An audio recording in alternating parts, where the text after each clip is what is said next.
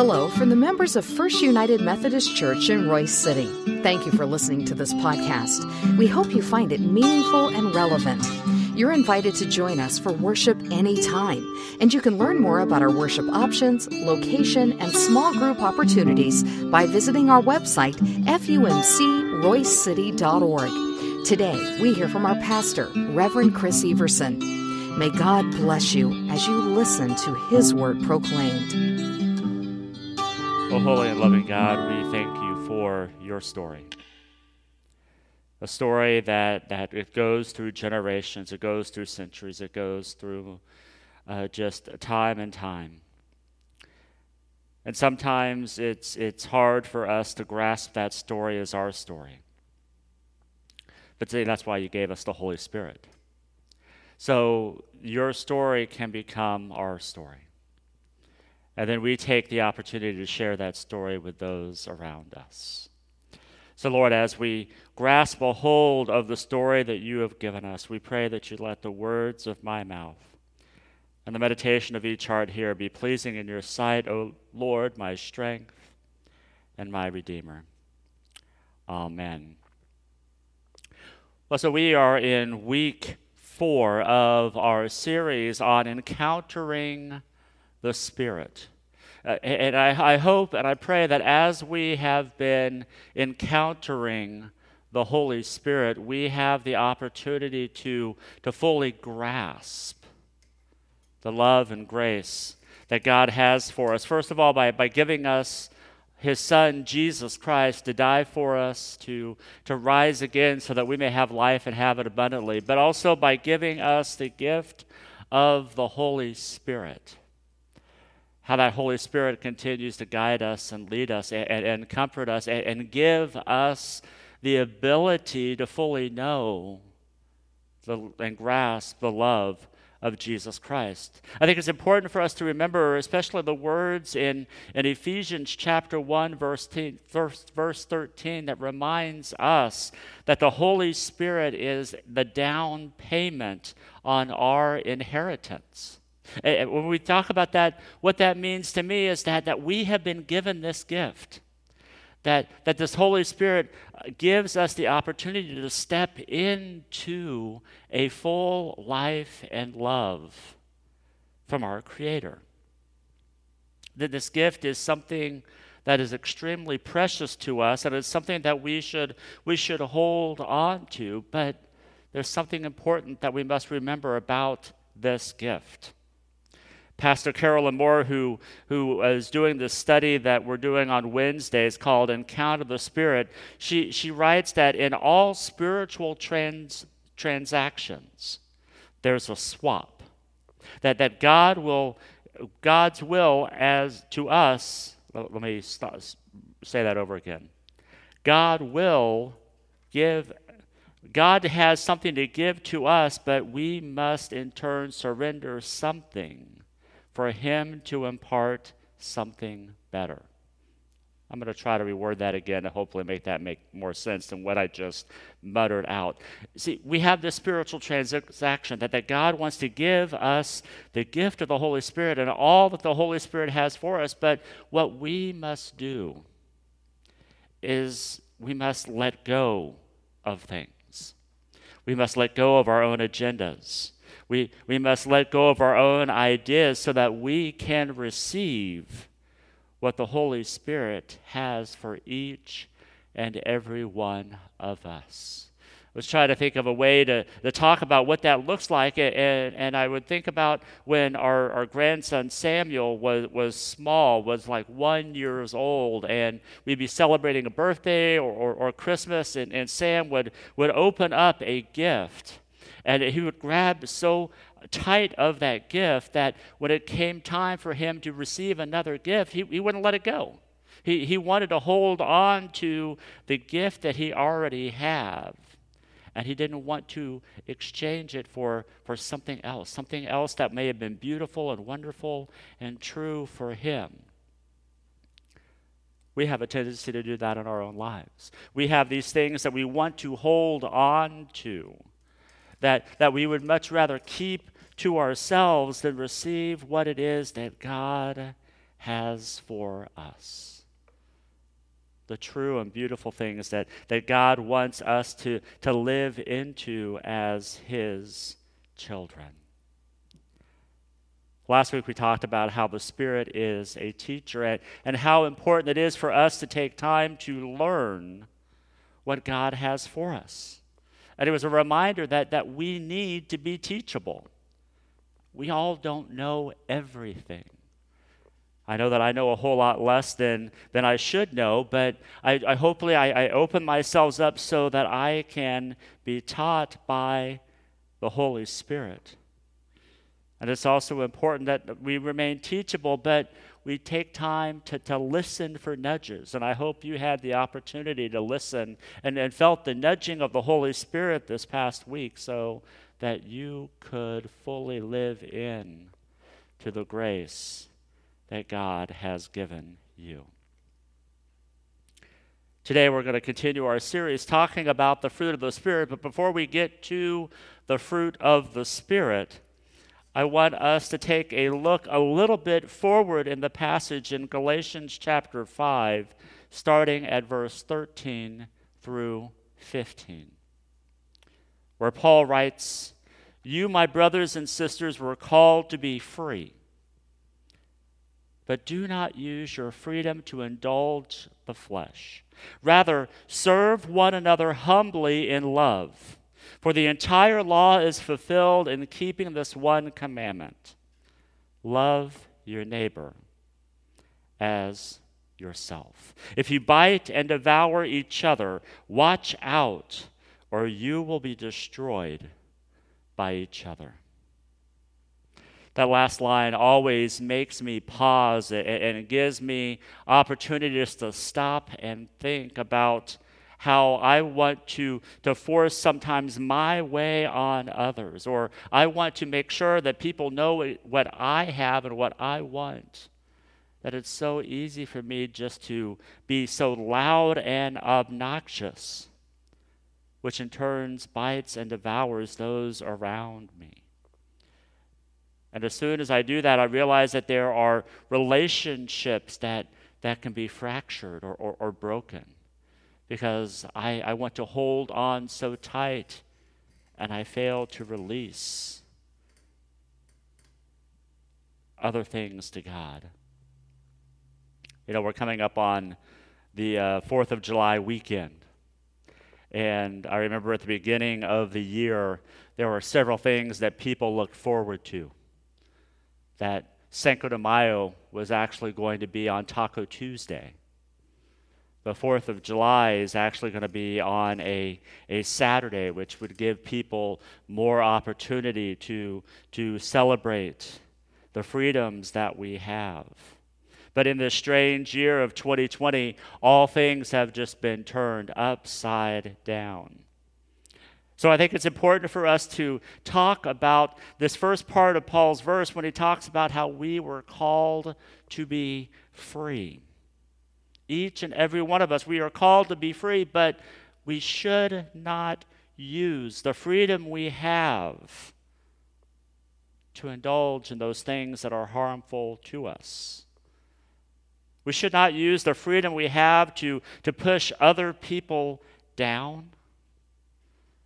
We shouldn't use the freedoms that we have to indulge in things that divide us, that makes us less than who we are.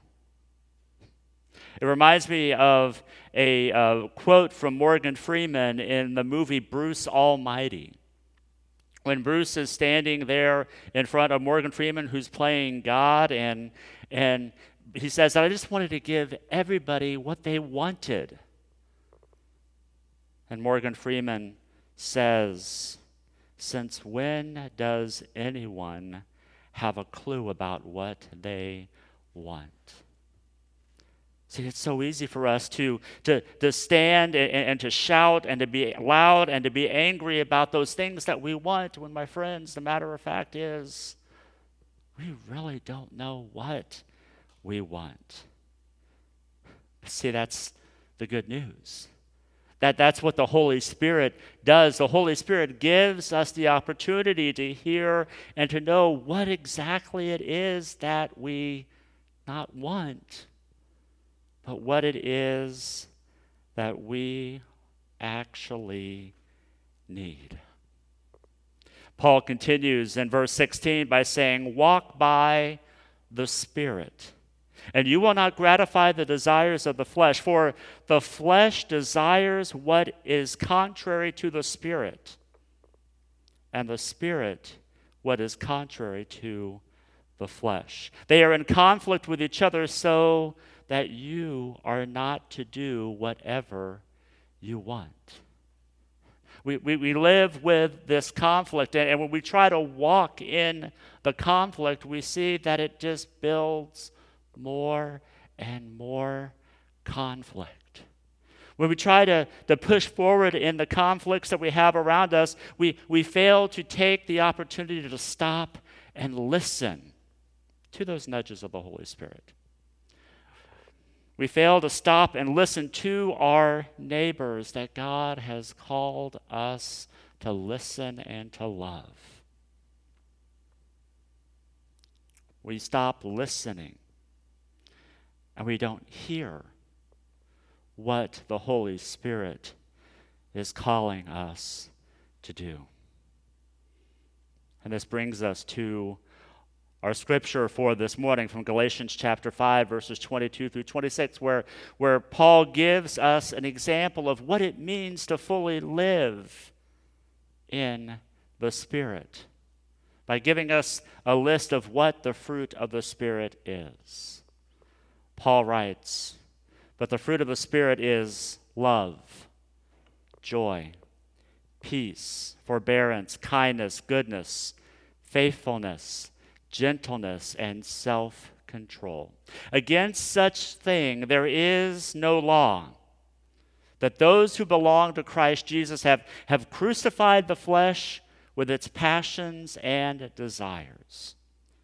And since we live by the Spirit, let us keep in step with the Spirit. Let us not become conceited, provoking, and envying each other."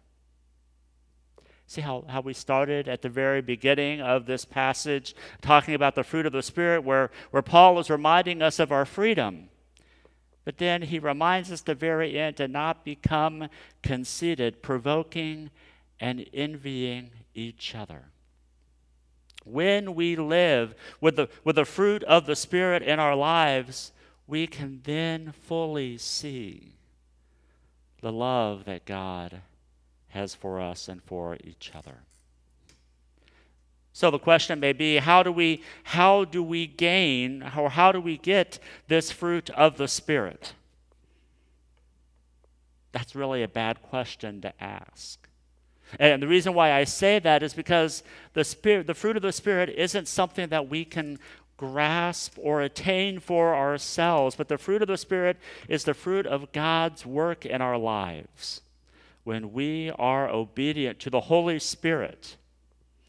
And the fruit of the Spirit is not our own strength, but it is a gift given to us to live out as disciples of Jesus Christ. It draws us closer to Jesus, and it helps us to find ways to interact with our neighbors.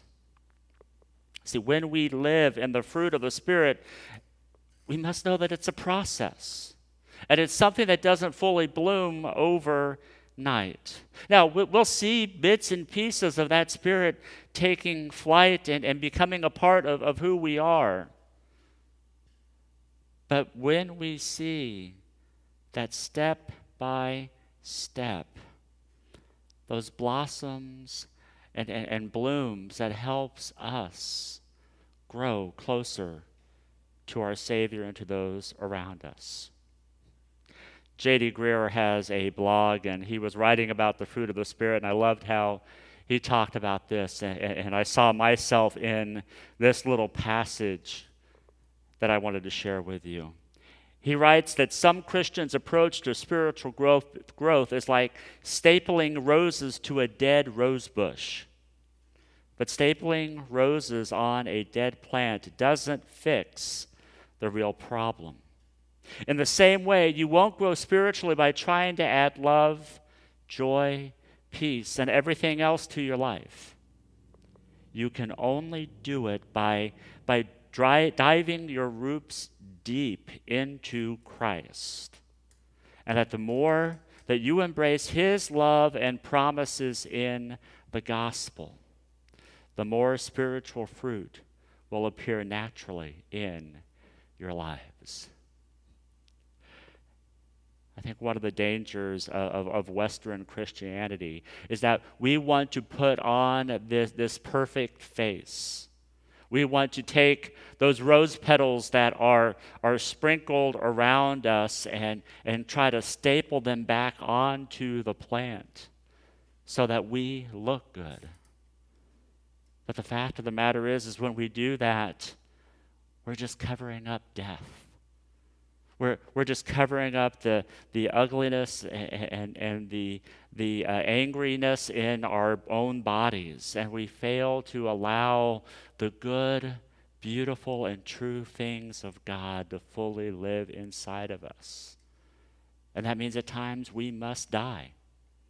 We must realize that our lives must be laid down so that others may be lifted up. We must take opportunity to dig deep our roots into who Jesus is so that he may be lifted up in our lives. So then we are filled with the love, joy, peace, forbearance, kindness, goodness, faithfulness, gentleness, and self-control.